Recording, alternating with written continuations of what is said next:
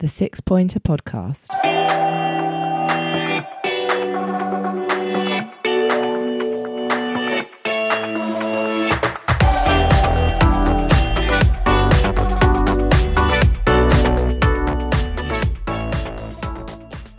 Yeah, hello and welcome to the 6 Pointer Podcast. I'm very pleased to be joined by Mr. Lee Usher and Mr. David Hilverty, who are both north of the border. Lee Usher is north of Watford, so that's pretty much my north of the border for me. And then David is joining us from Glasgow, and we're here together by the miracle of technology. How are we, boys? Yeah, good. Good man, cheers. Excellent. Healthy, that's the main thing. Yes, exactly, mate. Yeah, everyone's healthy, and let's hope it continues that way. So yeah, we were just having a chat, weren't we, around sort of all that's going on in the world and how this affects the football season and how we're unbelievably bored without football. So we thought, why not have a little bit of the podcast on a discussion around sort of where we see it going or the sort of theories behind what could happen. I guess, David, it might be a good place to start with you, given that the Scottish League, you know, obviously is a different format in the sense that it splits after. Would it be another 3 games or so? Would it, 4 games maybe, that it was split? So it'd be interesting maybe to get your views on, you know, what's going to happen, especially considering you're a Celtic fan and they're top of the league and on the way to winning the title. Yeah. Do you know what's the nice thing, and we kind of touched up on this, but I haven't spoken about football for about 2 weeks, you know, which is really unusual in itself, because if you guys are anything like me, you go into your work, those guys you talked about football, you come home, you've got mates you talked about football, You're talking about football every single day. I was looking back at the calendar just this past year, and Celtic have played something like 14 games since the turn of the year. There's been a cycle of weekend, midweek, so there's always a game to talk about, whether it's just finished or it's about to start. So there's been a real sort of chasm left, I think in all of our lives, if that sounds overly sort of melodramatic. But the thing for me, I haven't really thought about it so much over the last sort of few days or so, and I think we mentioned this in the group chat, but I think the sort of seriousness of the situation has escalated to such a point that the conversations you were having maybe a fortnight ago about what should happen with the title, they now seem a wee bit sort of out of touch. You know, the sort of severeness of the situation. I think my absolute preference though would be if the season can be finished, even if the season runs into September, October, November. I think Matty, finish what you started, because we could start something else anyway, and then we're guaranteed that ends. So I'm not. It's so difficult. What's your guys' take on it? Go on, then. Well, I mean, from our point of view, from Sunderland's point of view, we went on a bit of a bad run. I don't know if you followed our results, but I think it was from memory. It's funny, you know, though, Dave, just you saying that, I've not talked about football at all since this, so it's all gone a bit hazy. But the last 4 or 5 games, I think we'd had 1 win, and we'd lost a couple of important games as well. So we dropped out of the top 6. And it was starting to look a bit like, oh God, we're going through a blip. But taking all the personal stuff and the biases aside, I find it really difficult to get my head around.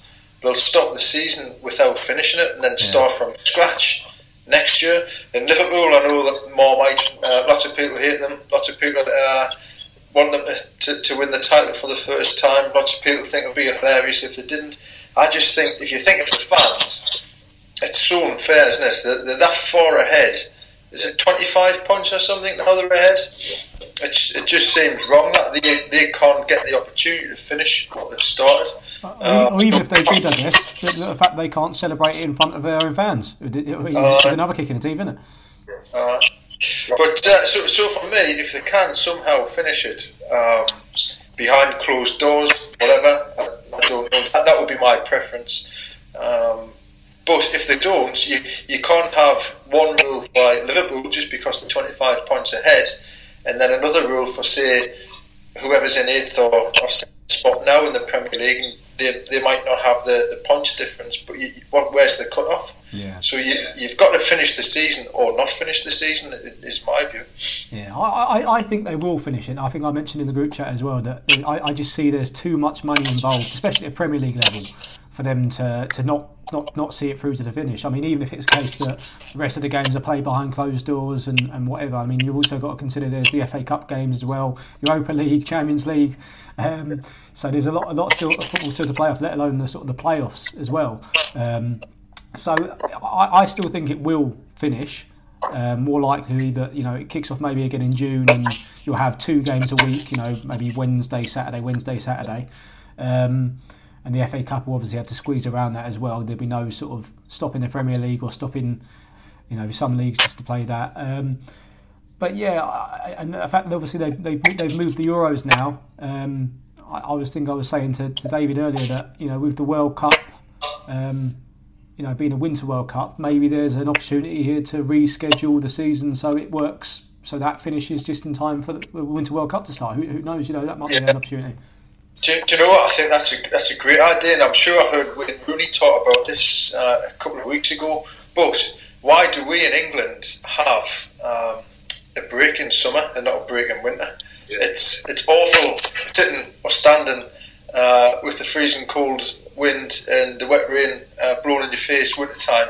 Why not have the winter break like we've talked about for so long? It's an ideal time to maybe do something. I'm sure they're talking about that, but it'll just take some planning, won't it? Well, they trialled this staggered winter break, didn't they, this season, which wasn't really a winter break. It just meant that I think 10 teams or 8 teams at a time had a week off, didn't they? But it wasn't really a break. I mean, obviously, you guys know that I follow a lot of Danish football, and obviously they have a winter break because they start in July. Their winter break runs from, I think it's like the second week in December through to the second week in February.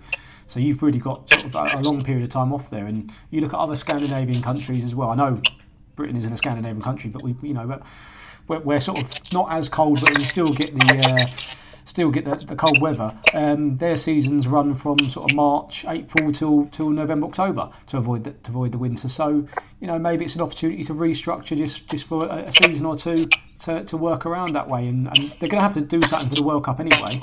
I think so. Yeah, they would have never allowed the Premier League to run throughout it. So maybe we're seeing sort of some of those plans as well being brought forward. Who knows? We've got a winter break in Scotland that runs for about 3 weeks.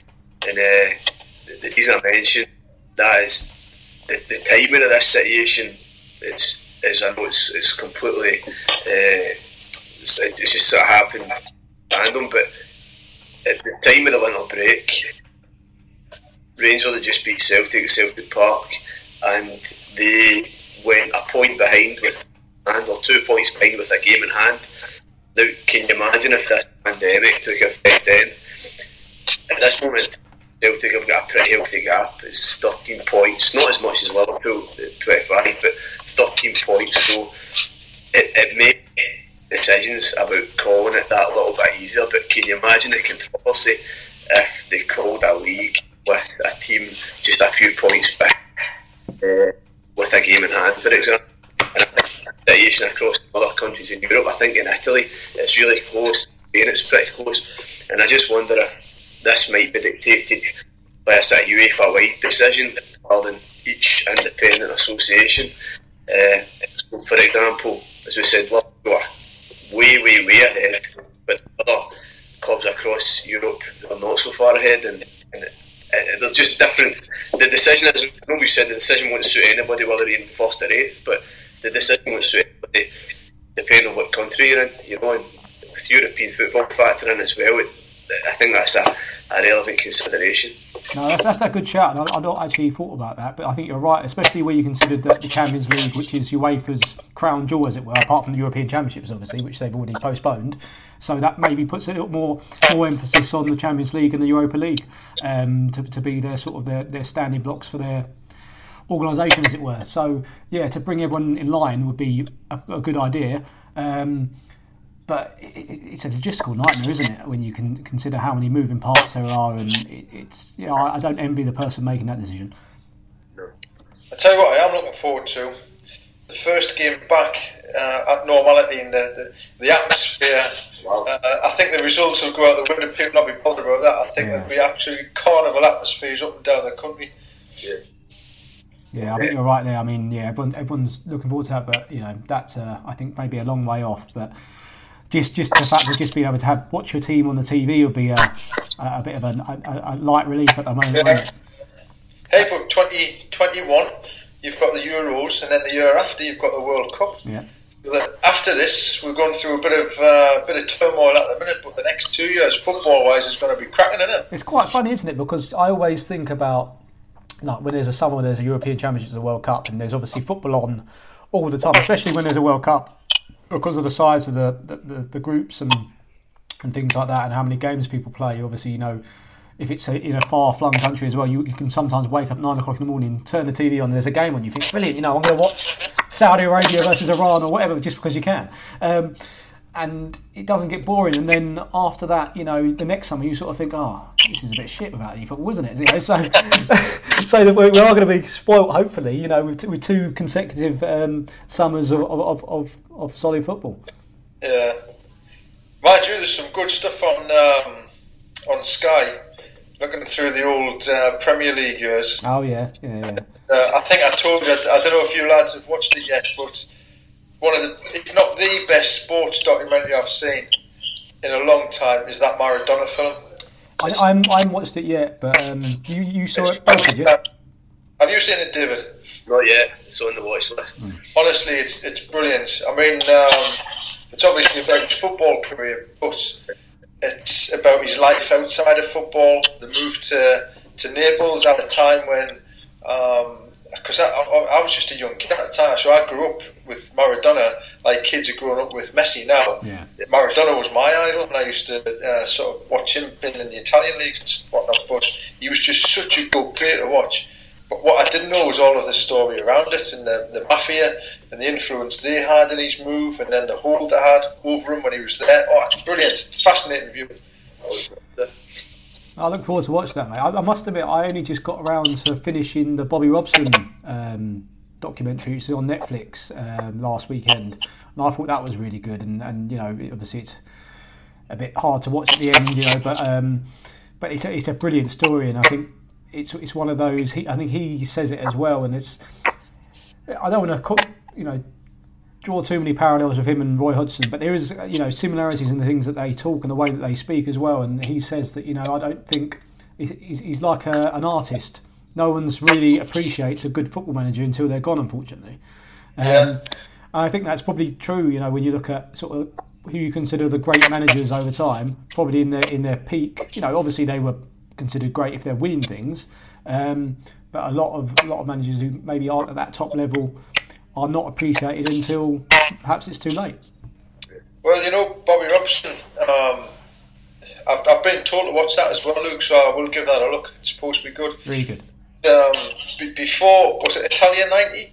He came in for a lot of ridicule, didn't he, from some of the press, and I don't think really he still got the recognition until afterwards. He didn't get the recognition for what he achieved in the game. But when you've got players like Ronaldo, Brazilian Ronaldo, saying he's the best coach he's ever played under, and he sort of moulded him into the player he was. Alan Shearer said he speaks so highly of Bobby Robson. You don't get that sort of acclaim from those types of players unless you're doing something right. Yeah. And God, he came so close with England, didn't he, that World Cup as well? Yeah. Sorry, David, you'll not want to hear this bit, will you? No. On the subject of football documentaries, there's a brilliant one on iPlayer just now, and you won't be surprised.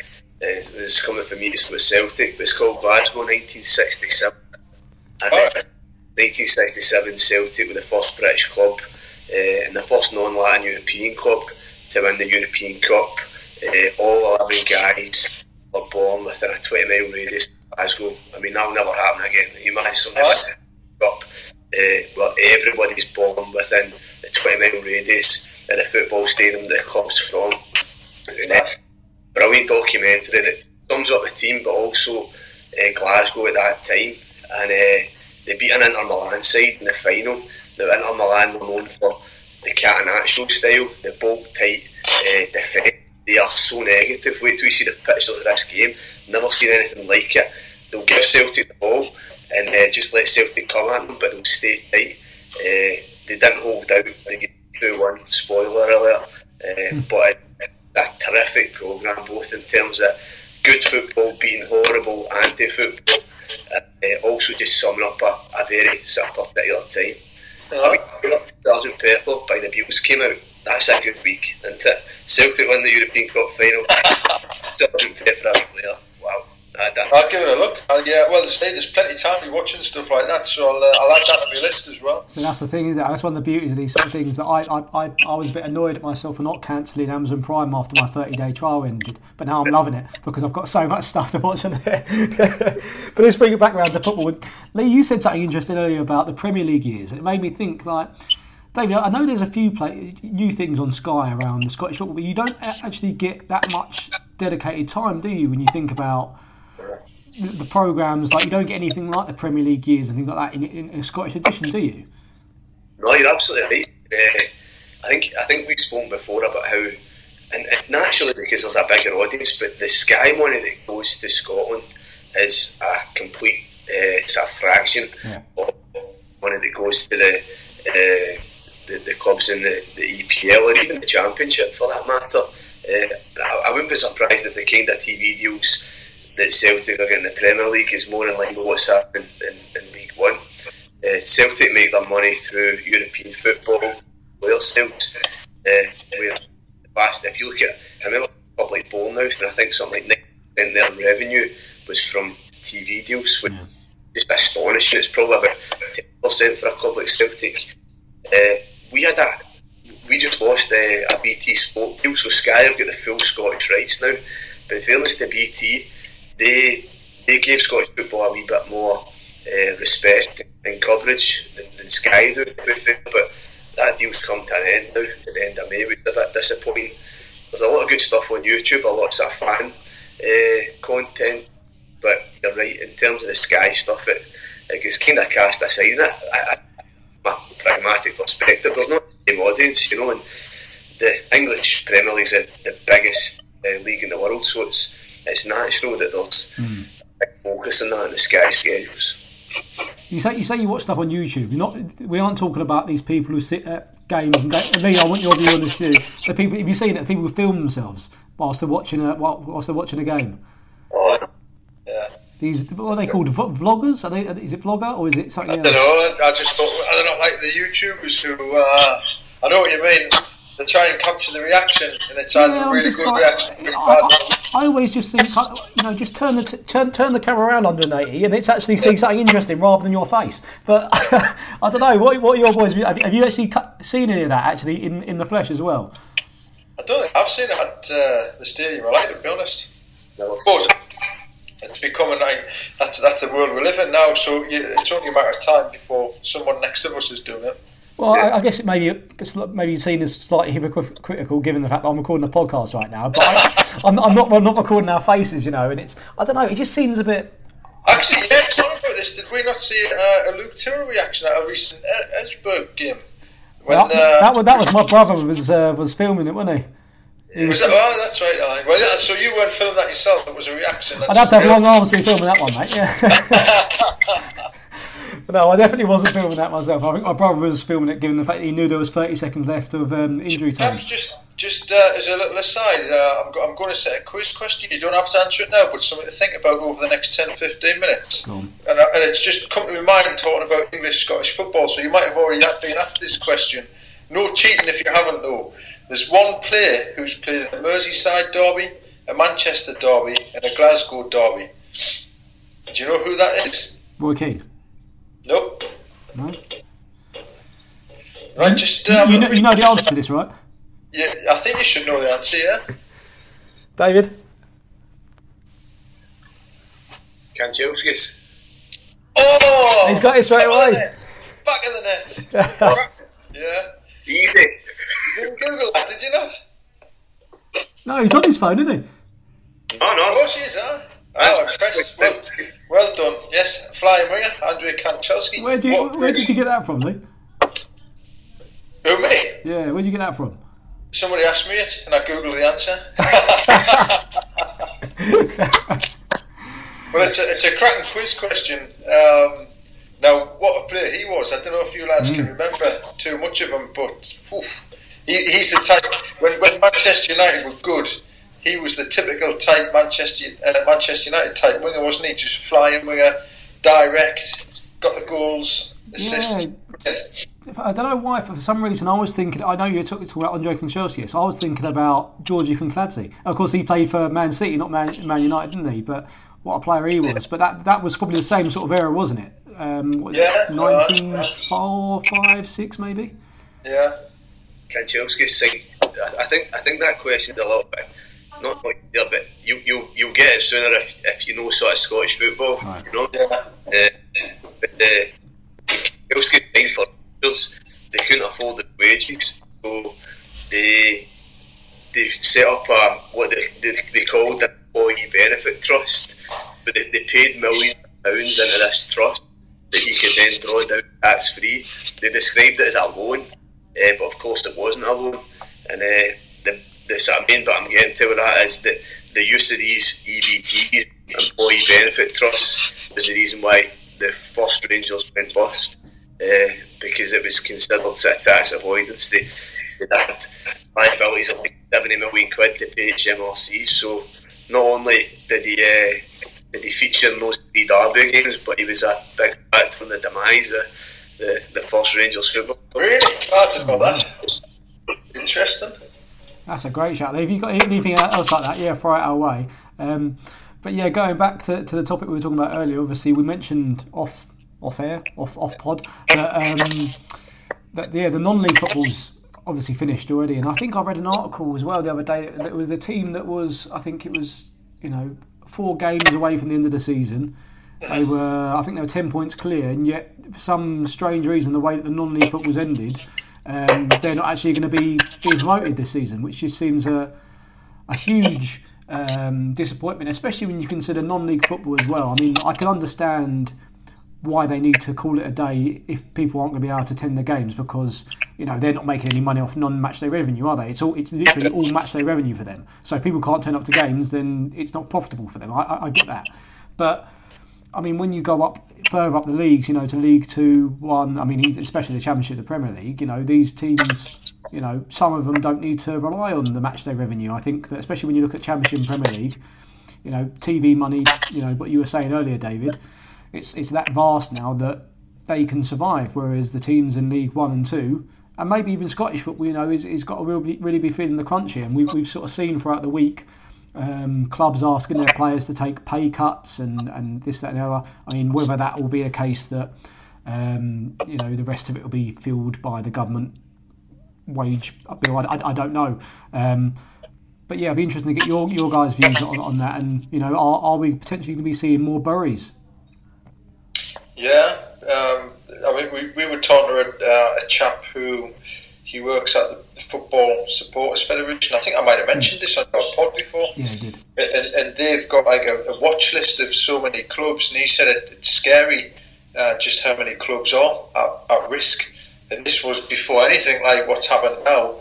So I think, Luke, I would say that's probably just been exacerbated now in terms of how many more clubs are likely to go bust. Yeah. But if they haven't got the crowds, which they'll not do for the next, at least this season, potentially the start of next, where does the money come from? They don't get any sponsorship deals or anything like that, do they? Most of them, if they do, it'll not be a vast amount of money. No, I think you may see a scenario where that the Premier League and Championship continues behind closed doors, but Leagues 1 and 2 are told to shut up shop, and maybe you'll see. I don't think they're shift around the Premier League too much. We haven't seen that sort of change in team numbers since 94-95 when Palace were the last team, I think, to be relegated in something stupid like with 51 points or something like that, finishing fourth from bottom. But not that still sticks in my mind at all. But you're more likely to see a sort of change in Championship and League 1 teams, aren't you? I mean, in terms of number of teams in that league. And then, David, I mean, maybe you can shine a bit of a light on sort of Scottish football, because how many Champions League places are you guaranteed this year in Scotland? Is it 2? Just one. Just the one, is it? So, Celtic and Rangers in particular, in fairness, have had a right good run of European football. So, in terms of the what you call it, the coefficients, so making good inroads there. But I think you referenced the situation with Hearts, where all players were asked to take a 50% pay cut, and I think that there's some sort of whispers that the players have declined that. It's interesting. And Hearts are one of the better run football clubs, performing really poorly in a sort of football side of things at the moment, but they're one of the better run football clubs in Scotland. And I know that on Lee's Game of Two Scars podcast, there's a guy, I can't remember his name, but he's from a sort of Newcastle Fans Association, and he'd sort of described the Hearts fan owner model. Yeah, Alex Hurst. Yeah. So he described that as one of the sort of the better way of operating, and one of the ways to take out Ashley potentially. But even with that good model, Hearts are struggling. And I saw something on Twitter in the last few days, and it showed you the sort of amount of cash reserves that each club has, and how many days that would effectively last them. And the picture isn't good for Scottish football. I don't know if you saw the last few days, the Rangers chairman's resigned, and news that they were expecting is now uncertain as well. So it's not a good picture for Scottish clubs. I think it's fair to say that only Celtic really are in a strong financial position, and while Celtic fans such as myself might see that as a positive, you need clubs to play against, don't you? And the picture looks pretty bleak, and the longer the shutdown, the lockdown goes on, the bleaker it gets. It's not just, I don't think it's just Scottish clubs in League One and Championship clubs that are affected too. I don't know if you saw today, but Juventus have frozen players' wages for the next 4 months. They reckon that's going to save them about €8 million. So I wonder what your take is on, we spoke before this call about how the way we work and the way we live might change, but do you think that football, even of the big money clubs, might change as a result of this? Go on, Lee. Well, yes, obviously I'm supporting one of the big money clubs at the minute. That might come off still, but no, I think, just generally, David, I think the way without getting too political, people think about money and the distribution. This is going to change the way a lot of people think. What's he doing? There's a dog getting involved on FaceTime. Obviously, this isn't going to work very well on a podcast, but there was a dog attack. But I think, people. With the Juventus players there, I wonder if that happens in England, or clubs going to rely on this the government to pay 80% of the players' salaries, and they cover the other 20%. Because I know Sunderland's doing that with not the playing staff, but some of the other staff that supports the club. So a lot of those have been put on this what's called furlough leave. And the government's going to be paying 80% of their salary, which is fair enough. The people behind the scenes, and the club will pay the other 20%. But I don't think that the general population would accept that for a footballer. Do you? I mean, Kevin De Bruyne going on furlough leave, getting $300,000 a week paid by the government. That'll be nice, wouldn't it? Yeah, I'm sure that won't get past the front pages, will it? But yeah, I don't know. And you'd hope that footballers are well, they should be nowadays more sensible with their money. I know a lot of them are given sort of financial advice at a very young age as soon as they get their first pro deal now. So you'd hope that there'd be a contingency sort of planning in place for this sort of stuff. But yeah, I think what's more important is the people who, the stewards, the program sellers, the rest of the catering staff, perhaps in the stadium. These are people which aren't really thought of when people think of football. But when it comes to sort of the match day turnover and everything, they're really important. And if there's no match days, they're not going to be involved. So that's why I think it's important that more Premier League clubs, and hopefully this filters further down as well. I know Palace have committed to paying what they call their match day and non-match day staff throughout this. They're not going to be laying anyone off. But I think was it Bradford, or I might be speaking out of turn there, but I think one of the League One clubs I've had to sort of make quite a few people redundant. Was it? It was Barnet, wasn't it? And then they went back on it, didn't they? There was a news story broke about Barnet, I think, about them having to make a lot of their sort of non-match day staff or match day staff redundant, and then there was a big outcry, so much so that they were forced to reinstate them, I think. Yeah. Well, you know, we've got a series starting on the 1st of April, Sunderland Till I Die, on Netflix. Series 2. Series 1, if you've watched it, you might remember the incident with Jack Rodwell. Yes. And similar to this, we weren't in a crisis, a financial crisis then. The club were, but the general UK wasn't. But at the time when the club was really struggling, you've got Jack Rodwell, you know, he's very friendly with the catering staff, the security people, almost matey, and they've got this great relationship. But when push comes to shove, he was earning 70 grand a week. The club were trying to sell him. They had clubs interested, and he wouldn't budge, he wouldn't go, and that resulted in staff who you thought he was friendly with losing their jobs. So it depends on the footballers, I suppose, as to where the moral compass lies. But he just is a bad example, and it still amazes me. I'm going off on a bit of a tangent here. Like, I shouldn't have started talking to Jack Rodwell. I need some alcohol. It amazes me how he ended up at a Premier League club. Yeah. He's probably one of the worst signings, if not the worst signing that we've ever made. And he couldn't even cut it in the Championship. So how he's ended up at Sheffield United, I don't know.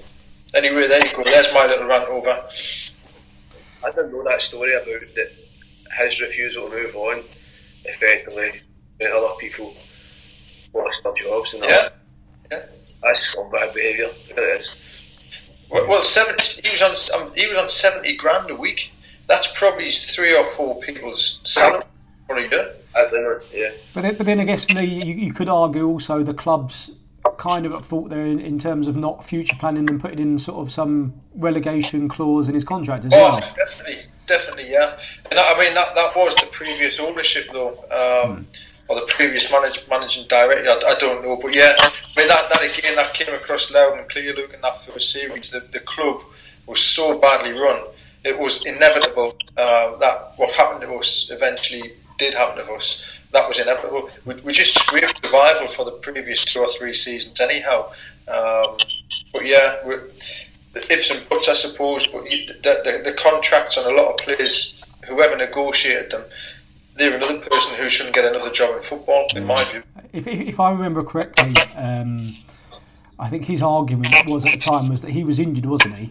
And he said that, because I think it was in the January window they were trying to sell him, and he said that he didn't want to go now because he wasn't able to showcase his abilities to get another club, which was his argument. Although, you know, I don't know how valid that is. I mean, it's kind of plausible, I guess, to an extent, but you do wonder how much of it was the case that there's no one interested no matter what, let alone if he's playing or not, I guess. But he was also saying at the same time, Luke, he was good enough to play in England, in the England team, and he just wasn't. He wasn't. I mean, I don't want the podcast to be taken over by Jack Rodwell, but he said a lot of things, and yeah, I mean, he was injured at the time, but the club supported him through that injury, and through the rehabilitation. He came back, and he was still offered deals. He was offered loan deals, even, and he just wouldn't budge. He was happy sitting he's 70 grand a week and not playing. That's a good shout, actually. Maybe that's a good topic to go into. What about mercenaries then? Can you name one or maybe a couple of mercenaries that have played for your club in the last, I don't know, 10, 15 years or so? I mean, obviously you've mentioned Rodwell there, but I'm sure there's others that spring to mind, Lee, and David as well. Be interested from the Scotland, who have had such a successful spell in the last sort of 10, 20 years in Scottish football. The biggest club, winning the most silverware. You must have attracted a certain type of player, a player that potentially is only there for the money, or do you think, or am I wide the mark there? No, I think you're there. I'm trying to think. I think the thing I love about this Celtic team at the moment is that they don't have sort of characters like that on the face of it anyway, but certainly I think these characters tend to show up as well when you're going through rough times rather than going through better times. I think when you're going through better times, when you're winning plenty, you can almost afford to carry these passengers and almost. Guy comes to mind, we had a centre half called Bobo Baldi. Oh, I remember him. Remember Bobo Baldi, aye? Yeah. An absolute unit. He had 3 or 4 good seasons, which is pretty good, you know. But one of Martin O'Neill, and I love Martin O'Neill, but one of his last acts was to give him a 5-year deal at 30 grand a week.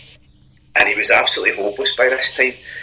And he stayed for the duration of his contract, and 30 grand a week in Scotland, the guys know, is probably makes you the biggest wage earner at the club. So he stayed on that and drew down that. If I'm thinking of centre halves as well, I don't know if you guys remember John Barnes' ill-fated spell as Celtic manager. I'm not sure if a job after that. But we signed this guy called Rafael, a Brazilian centre half. Now, apart from like Thiago Silva, Brazilian centre halves tend to be pretty poor, don't they? This guy's full name was Rafael Wright, which is completely apt. We signed him for 4.7 million. Again, big money for a Scottish club. He played once and he was absolutely useless. But apparently Kenny Dalglish and John Barnes had signed him because apparently he'd had 12 caps for Brazil. It turned out that he had 12 caps for the Brazilian Olympic team, which I think in the higher teams is like a 5th or 6th tier. This guy lived up to the name. He was absolutely dreadful. Played one game and was there for a few seasons and moved on. But probably all-time top mercenary and all-time worst signing as well. What about you guys? Go on, Lee. If you can think of another one apart from Rob Will. We've had a few. There's a couple spring to mind, but Baldi, is it Bobo Baldi the one you mentioned, David? How long ago was that, roughly? So he probably signed that deal in the 2003-2004 season. Right. That wasn't the guy who headbutted Stuart Pearce, was it? No, you're thinking of Basil Bowley. Basil Bowley, that's right. Way off. So look, right.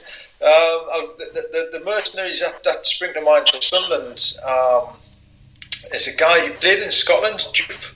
Remember Elhans Juve? Yes. Yeah. Hated him. Didn't like him at all. He's gone back.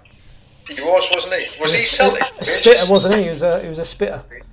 Celtic don't sign players like that. No way. Yeah. No way.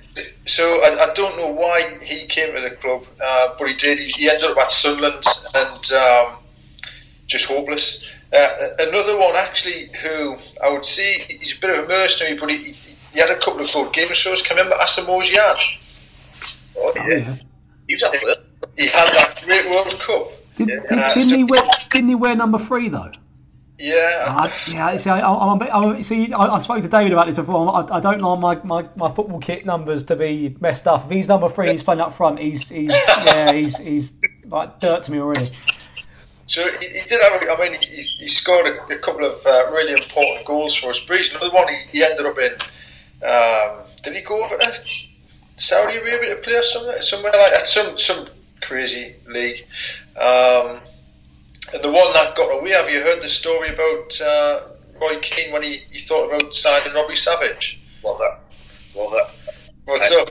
You heard that? Brilliant. Have you heard the story behind that? Oh, it's brilliant. Go on. So he was looking for a sort of a bit of steel in midfield, and he was also looking for someone to boy the dressing room. It was when he was trying to get us sort of promoted from the Championship. And somebody mentioned Robbie Savage, and he was like, I'm a bit unsure of him, to be honest. But anyway, this bloke who scouted him said, I'll go for him, give him a go. And he rang him up, and it went to Robbie Savage's voicemail. Roy Keane's ringing Robbie Savage's voicemail, and he hears, "What's up?" And Roy Keane thought, "Fuck that, I'm not having that." That's it. That's all it took. And that was the end of it. Roy Keane wrote about that in his book, and you hear Robbie Savage talking about it, and he went, "I didn't know anything about this until I read it in Roy Keane's book." Oh no! Could you imagine? What about Palestine? So, I don't know if it's a bit of a cop-out answer, but kind of related to what David was saying. I think because Palace have been on hard times, so much in the last sort of 15 years or so. I mean, obviously 2010 we had a group of players who, for about 6 months or so weren't getting paid on time, and then they weren't sure if they were getting paid every month. But to come out there and pretty much save the club from liquidation by keeping them in the league, making them a profitable club to look to buy. Although, if you listen to Steve Parish, he said he probably would have bought them if they got relegated anyway. I think because we've had that, it's hard to sort of to note any players because Palace don't tend to go for those sort of players. I mean, it tends to be that Palace tend to value the character of the player, and you've got to look at the squad at the moment. We've got people like James McCarthy and Joel Ward, James MacArthur. I think you've got very workman-like players that have been there for a while. I mean, if I was probably to name one, I'd probably look at when we came up 2013. We bought Ian Holloway bought a hell of a lot of players just for sort of like one season deals and things like that. Jimmy Kebe came in, and I remember he was just very, very poor, and there was some rumours about him sort of not wanting to train as well and things like that. I don't know how true they were, I must say. But he was very poor. Jerome Thomas as well. I'll never forget against Everton at home. We were really up against it at this point. I think this might be before Pulis came in, and he was one-on-one with the keeper, and he tried to chip him, and it just completely failed. And I always hated him for that. I don't necessarily think that makes him a mercenary, but it was just one of them players that you just think that, well, where's your head at, mate? If you're in an important game and you're looking to do something stupid, it's sort of like those people with those Panenka penalties, isn't it? Just like, put your foot through it, lad. Pick a corner. Yeah. See that? You could do a separate podcast on that. I'm sure if we all put some thought in it. That'll get me angry. Yeah, there'd be loads. Go on, David. You said something there, Luke, about making sure you sign players who have got the right mentality and are going to fit in. And I remember in Liverpool, for me at the moment, are the sort of epitome of that.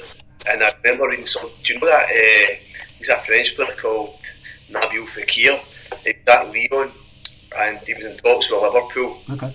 And pretty much a done deal, done the medical, done the and agreed the contract on the face. But then Fekir's agent came back and said, "No, we want a wee bit more money." And I think Klopp at that point came back and said, "Nah, I can afford it, but that's not the kind of player I want in my dressing room." And I think that's the right mentality is as important as all the other attributes on the park. And I so successful at the moment. That's interesting, isn't it? Because I mean, in a sense, that might not even have been him. Might have been his agent that had been sort of pushing for that. And subsequently, he's sort of done his player out of a big money move, and obviously hurt himself as well in the way. But I guess you could argue that the player has to make sure he picks a person to represent him that is reflective of his own qualities and characteristics as well. So, yeah, that's an interesting one, isn't it? Yeah, you've got. I mean, I'm a big believer in that. If the player's attitude's not right, I'd just not rather have him at the club. I mean, we've just getting rid of Aidan McGeady, and it's never been sort of officially communicated why by the club, but the rumours are he was just such a negative impact in the dressing room, especially with the younger players. And there's pictures of just a couple of weeks before he ended up leaving, of him sitting eating a McDonald's. Like day or two after a match or something, in a McDonald's restaurant. So I mean, people might say, well, they're allowed one little luxury, but if you're a professional footballer, your team's struggling, you don't want to be pictured eating a McDonald's. Yeah. But then on the sort of the opposite of that, I'm a massive Lee Cattermole fan, and I know fans, if he's not playing for your team, he's the type of player where other fans hate him. But he was 100%, and you could see him constantly G'ing the team on the pitch. That's the type of person you want in your dressing room as well. We've missed him massively. Where did he go again, Lee? He went over to, I think it was a Dutch team, wasn't it? I'm sure he's. Was it Dutch? I'm sure he went over there, played for a Dutch team. He played in Eredivisie. Yeah, I think so. Why was that then? Is that because he was just getting older and you think that he couldn't keep up with the sort of... No, we needed to cut the wage bill. He was one of the ones on a big salary. So if we'd getting promoted from League One, the first attempt up into the Championship, I think he would have still been here. But because we didn't, we had to cut our cloth, and he was one of the players we had to release. Oh, interesting. I want to speak to you actually about where Sunderland were. I know you said they were in a bit of a run of form, but I think playoffs were sort of pretty much assured, weren't they? But before we do that, David, can I just ask you around Celtic? Obviously have got a lead and the potential to sort of go further ahead, didn't they, with the game against Rangers, which got postponed. I mean, where did you see it realistically before this all happened? You know, where did you see the sort of the season going for Celtic? Did you think that, you know, a couple of games into the split, the league split, you know, Celtic would have done it? Yeah, I think I mentioned at the start of the pod about how Rangers won the game at New Year at Celtic Park on 29th of December. That was the last game before the winter break, and there was the feeling probably for the first time in a number of years that, right, this isn't assured and there's a proper threat in our hands. If Rangers win their game in hand, then they're effectively they are top league. So the way Celtic came back after the winter break and the way Rangers pretty much capitulated meant that I was as confident about this title as about any in the last run of 8. I know I mentioned in a old pod, I think we're in Glasgow and Slouch on Bath Street having a few Guinness. Eric Sviatchenko mug, thanks again for that. But I mentioned at that point about how in the Scottish football psyche, getting to 9 in a row and then getting to 10 in a row is the holy grail. 9 in a row has been done twice. It's been done by Celtic in the 1670s, that team that won the Youth Cup, and it was done by Rangers when they were utterly dominant in the 90s. And I grew up watching that Rangers team just dominate. I never thought the table would turn. We're in the cusp of 9 titles now, and I think that's what makes this. You don't want an asterisk next to this title, you know. You want to finish the season just coming back to where we were at. I think the shutdown, the momentum was with Celtic, you know, and Rangers were absolutely falling to pieces. It suited them then, but everything's so uncertain now. I don't know how things play out. I really don't. But like I said previously, I just hope we get a chance to finish this season, because of that historic aspect to this season as well, of getting to 9 in a row, being the first team to do that twice, and potentially going for 10 next year. Ram. What about you, Lee? Because is automatic promotion out of the question now for Sunderland? No, not at all. I mean, we're only I think it was 3 points off an automatic promotion spot, although the top 2 had a game, and one had 1 game and the other had 2 games in hand, I think. And we're 7th, but we're on equal sort of level points with 6th spot.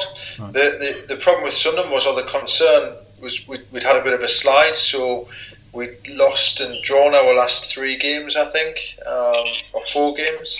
So it's been a while since we'd had a win, but we'd also lost against Portsmouth, which is a big game for us. Strangely for me, I was talking to some of the lads about this. If say they did finish the season behind closed doors, that they couldn't let sort of the fans in, I think that would suit Sunderland where we are, because if watching us, you can see every now and again when we turn it on. And I'm not just saying this because I'm biased. I'm saying this as someone who is at my football and like dream watching this. We're better, we're level up than most teams in that division when we play like we can. But there's a lot of young kids, experienced players who've not played in front of 30,000 crowds, and I think that brings a big pressure that just some players can't handle. And I can't remember who it was. One of the it was Chris Waddle.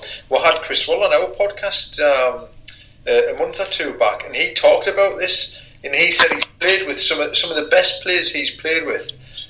He's seen in training, just haven't been able to turn it on the pitch. because they can't deal with the pressure. And unless you've done it yourself, it's difficult to sort of explain how that affects you, either in a good way or a bad way. And I think too many of our players it affects in a bad way. So we're not out of it. If they did finish the season, like I said, it's still realistic that we could get an automatic spot, never mind a playoff place. But if we finished it behind closed doors, interestingly, I think that would work in our favour. That's an interesting point. I mean, as for Palace, it's a bit like Celtic situation. Palace were sort of had the momentum behind them. They had I think we won the last 3 games, so it was the worst time for Palace to stop playing, really. Although saying that, we had difficult games against Liverpool coming up, and I think our last run-in wasn't very favourable anyway. But, I think Palace were well on their way to beating the highest ever Premier League points total. And given the fact that Roy Hodgson's done this with a hand tied behind his back in terms of no transfer budget whatsoever, is nothing short of miraculous. And Roy needs to be given the keys in London, let alone Croydon, I'll tell you that. You're a big Roy fan, Luke. I've got to admire your consistency there, man, because not all the fans have stuck with him. But I agree with you. I think he's a cracker manager. I think it's everything about the bloke, the way he presents himself, the way he talks. He's a very pragmatic bloke. I think I can relate to that as well. I think it depends on your personality as well, and how well as you relate and like your manager. I think it depends on if you have similar maybe outlooks. He's just a very pragmatic manager who never gets led down the route of questioning by certain journalists. He sticks to his guns, and like I said, I think he's got a net £30 million deficit budget. That since he's been at the club, and yet he's got us our highest ever points total in the Premier League last season, and he's on course to do even better this season. I just think it's nothing short of miraculous. And going back to what I sort of alluded to earlier around the similarities of what Bobby Robson said, I think unfortunately no one will appreciate the job Roy Hodgson's done at Crystal Palace until he's not there. Well, you've got to be careful what you wish for. He's definitely, in terms of what you talk about there, his post-match interviews, or just generally when you hear him speaking, he's a very articulate bloke, isn't he? And he makes his point well, and he's experienced as well. And that's part of management. It's one of you've got to accept it now. It's one of the skill sets that's needed to manage the media, and he does it ever so well. Well, you've got it with players now, aren't you? Now, players that come out of academies and get their first professional contracts. They're given media training. It's crazy. That's why it's so nice when all of a sudden, or every now and then you'll see a player who's so buzzed after a game, after doing whatever, that they actually let their guard down a little bit, and you get a little insight into their personality when you do a post-match interview. Because normally it's the same old boring, mundane answers that you get from so many professional players now, isn't it? And it's quite nice to have that personality. That's a good question then. Go on, I'll throw that one out there. Who do you think has had the best, almost relatable personality at your club in terms of player in the last 10 years or so? Maybe it's probably a bit harsh to throw it at you straight away. I think looking at Palace, just to give you two some thinking time, Vicente Guaita, the goalkeeper, he really has connected with the fan base well. He connects via social media, and he's always smiling, and there's something about a warmth of a character. I wonder if you can sort of name any that you can remember in the last 10 years or so at your clubs. Easy for me. I'll go. Go on. It's got to be Sweet Luke O'Nien. He's a beautiful person inside and out. The fans just love him. He's one of these. He gives 100%, and he's always got time for the fans. I bumped into him locally and got my picture took with him. I had a bit of a chat with him. He's just a lovely bloke, really nice. And the fans love anyone who gives 100%, don't they? Yeah. And if you've got a bit of skill to go with that, which is what he has in our division, he's the boy. David? It's tempting to go for somebody who's a sort of born and bred Celtic boy, guy who's come up through the youth, and I could say Kieran Tierney, I could say Callum McGregor, I could say James Forrest, but I'm going to go a Swedish right back called Mikael Lustig, and he's an example of somebody who came, he didn't know anything about the club, but he got the club, and my favourite, we're talking about football withdrawal symptoms. I watched my two favourite Mikael Lustig moments just today. He scored at Ibrox against Rangers to make it 5-1. One of the best goal celebrations I've ever seen. Then he did, and then in another game at Celtic Park, which I watched today, you can tell I'm desperate for my football fix here. Celtic beat Rangers 5-0, and you can tell how selective I'm being here. I'm not watching the defeats, I'm not watching the 0-0s, I'm watching the absolute hammerings. But Lustig celebrates, and he runs up to a police officer, grabs their hat, puts it on, and runs to the crowd. He's been affectionately known as PC Lustig ever since then. So if you're looking for a good goal celebration to watch, I'll send that to the group chat afterwards. It's absolute class. Yeah, definitely. We'll put that on the 6 Point Twitter page as well for other people to enjoy as well. No, I'd love to see that. There is certain types of player, though, isn't there? They just have that automatic connection with fans, it seems. And Lee, it might be as to what you say. You know, they work hard, and if they've got a little bit of skill. But David also alluding to what you said. You know, sometimes you just get a feeling that a player gets the club, and I think that's what you were saying with Lustig. I think it's the same with Vicente Guaita earlier. I mean, you just sometimes feel that there's, and credit to, maybe it's credit to the recruitment teams, and we need to give them a little bit more credit in the sense that, you know, people are out there scouting these sort of players, and it's not just on ability. Surely it's on other characteristics, which obviously makes people think that when you're building a squad now, you know, there's maybe that's why there's so much money put around recruitment, because not just because, you know, the total amount of money being exchanged is that vast, but it's the fact that you're trying to build something for the next 2, 3, 4 years or so, and you want that sort of right sort of character involved, and you know, to be able to pick a certain type of personality and character is a skill, isn't it? To even be able to identify it in the first place, let alone then to go and secure a deal with that player. So perhaps we need to be given a lot more sort of credit to the people involved in the recruitment side of things. Yeah, mind you, I would still do it like that. That would probably be my dream job. I think I would do that for nil cost. Yeah, travelling around, just expenses paid. That's all I need. A little bit of Airbnb money. Travelling around the world, scouting players for me club. How good would that be? Living a dream, isn't it? I've said before that people are missing a trick by not recruiting Luke to be Navy, because he was talking about Haaland when nobody was talking about Haaland. And now everybody's talking about Haaland, talking about going for 80 million. But definitely, Luke told me about him when he was still at Molde, and he was been absolutely bang on about him. What a player. Destined to be the best player in the world for me. He is, isn't he? He's got everything. And I mean, it was quite strange seeing him. It was almost like they called him like the baby-faced monster at Molde, because he was coming through 16, 17 years old, and even at 15, you know, he was built like a brick shithouse, and you know, he just had this young face. And I just remember, obviously, you need to appreciate that the defending in the Elite 7 isn't perhaps of a standard of a Austrian Bundesliga or even the Bundesliga in Germany, but it looked like men versus boys. And then he'd roll away in celebration, you'd see this face of looked like a 12-year-old boy. It built on these massive shoulders. It was just it was something funny. But it's been great to see him develop. But I think that's the beauty of why I enjoy watching Scandinavian football so much, because you get so many clubs that have to rely on their academies, and you know, you get to see these glimpses of brilliances, even if it's just for sort of a couple of months before they're picked up by the big boys. But yeah, it's worth it, you know, to see them in their sort of, I don't know, it's like watching a lion in the jungle, isn't it? You're seeing them in a natural habitat, and it's lovely to see them. What would he be worth now, then, do you reckon? God, what was the figure announced, or they were talking about, David? Was it 80? I think that's where it started, wasn't it? I mean, the guy's that good. 19. He's 19. You know. The first leg game against Paris Saint-Germain, that goal he scored, that sort of epitomises. Oh, there's we've got another dog involved there. That sort of epitomises the type of player he is, the power. Because he looks like I think he looks a bit lazy at times, but he's not. He's just one of these. He bursts when he goes into action. There's no pace, isn't he? Yeah. He's like a steamroller. Great. Yeah. Who's the big talent to come out of Scandinavia? Sorry, David, say again?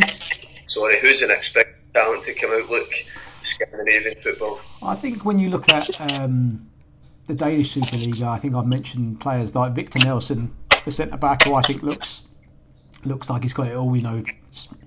Physically he's very big, but also he's got the technical ability. And you would have probably seen him, I think, in the second leg against Celtic. I think he played at your ground, and I think he looks like an impressive prospect. And certainly people in Denmark, I know, have spoke about him being a potential Danish national team captain as well. But Mo Duran is another winger who plays for Copenhagen. I think he's going to be pretty good. But I mean, I think it was Bodo Glimt in the Norwegian Eliteserien last season sold Hakan Evjen, and he went to AZ Alkmaar. And I think he's going to be a real player, that's for sure. Nice. Can you give us a bit of insight into Scottish football, David? Is there any untapped talent maybe coming through Celtic's academy themselves, or even wider, that you say we need to keep our eyes out for? Norwegian centre half called Chris Ayer. Yes, know about him. Yeah, One good player. His agents starting to tout him around. So, and that's another thing I'm beginning to wonder about. Guys who you love, who are featuring your team at the moment, have we seen the last of them? The big one, of course, is Odsonne Edouard, who I know you saw the RB Leipzig game. He just keeps improving. He's got everything. It's rare that you see a player so composed. And when Rodgers was at Celtic still, he said that he reckoned that Edouard was better than Dembele, who's on and linked with Chelsea and Man U. He's got that potential. So I'll be really surprised if Edouard isn't a huge club in the next 3 or 4 years. I just hope that I get to see him in a Celtic jersey again. Yeah, I saw that Arsenal were potentially interested in him, and there was that rumours around as well. I mean, Palace potentially could have had the opportunity to sign him, I think, in the last transfer window, but obviously didn't do anything. But there was that rumours. But then again, you're going to a player like that, you're going to have a lot of clubs watching, aren't you? Interesting, you mentioned the game that we went to. I think it was Kieran Tierney scored the only goal, wasn't he? In the second minute against Leipzig. But yeah, Edouard that day, I reckon he looked a bit like Paul Iheanacho at the time, and he was a player who played for FC Midtjylland, and he was someone that stuck out to me because I think he's about 6'6", 6'7", and he's physically, just wide as well. And Edouard looks like that. I know he's not that tall, but he's got that presence of player, and you just think that anyone like that, if you give them the right coaching, then they've got the opportunity to be an absolute world-class player, a world-beater. So, yeah, Edouard reminded me of a guy called Paul Iheanacho, who went into KAA Ghent, actually, in the Belgian league, and hopefully I'll see him in the Premier League soon. But, Lee, can you give us a bit of who's to look out for in League One, or who you've seen perhaps coming through your academy? Well, not really. To be honest, there's no one going to set the world light in the Premier League or the Scottish Premier Division. But there's a young lad at left back for us, Denver Hume, and I think he will go either way. He's absolutely cracking going forward, and he's one of these. He seems to float past a man. He's more like a winger, but defensively he's not that great. He reminds us of he's a bit like Van Aanholt, who you got from us. Oh yeah. Quick, he's more skillful than Van Aanholt, so he's one to watch. Maybe. Sorry, me dog's in a hoop here because I'm sitting on his beanbag and he's trying to go on his beanbag. Hey, get off.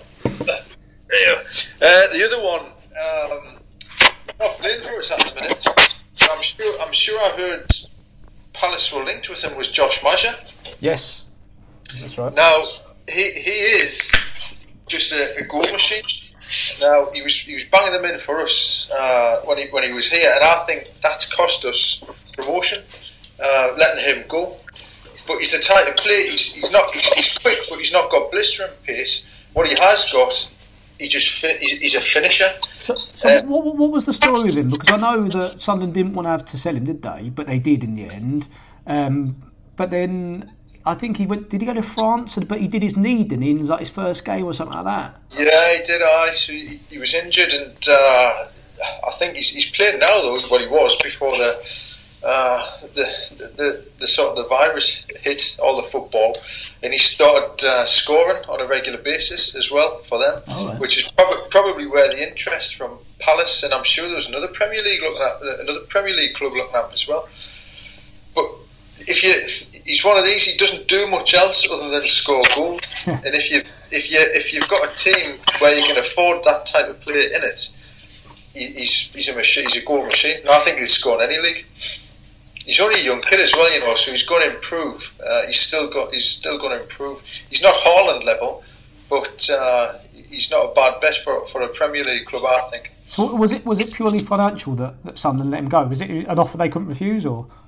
I think our chairman messed up with that one, and he sort of almost admitted that he wished he'd broken the bank to keep him. The player's agent wanted him to go, or he wanted more money. Now, we should have just given whatever he wanted to stay until the end of the season, and I think his goals would have kept us up, but we didn't. We let him go. So it was financial, and our chairman, one of the first the interviews they gave Donald and Metvin, they said the piss up party stops now, and the piss take party stops now, and I think they were sort of trying too hard to keep that mantra, and I'm sure I've heard him admit that as a mistake, one of his big mistakes, letting him go. Well, that was quite interesting. I think in the that's what you see in the trailer for Sunderland Till I Die Series 2, don't you? You see that exact quote, don't you? Them saying that. Was that a fans forum or something they said that? It might have been, yeah. They used to do that quite often, and there's also a podcast, the Rogan Report. They used to get them on quite regular, but then Metvin especially had a big falling out with the fans, and he stepped down from the board now. We've still got a stake in the club, and Donald, obviously, his falling out with the fans. But somebody was saying, who was part of Fulwell 73, this second series, it's a bit cringy for these two. I think the two chairmen's not going to come out of it well. Now, I don't know for a fact, that might be just word of mouth, but I'm hearing a bit like Martin Bain in the first series.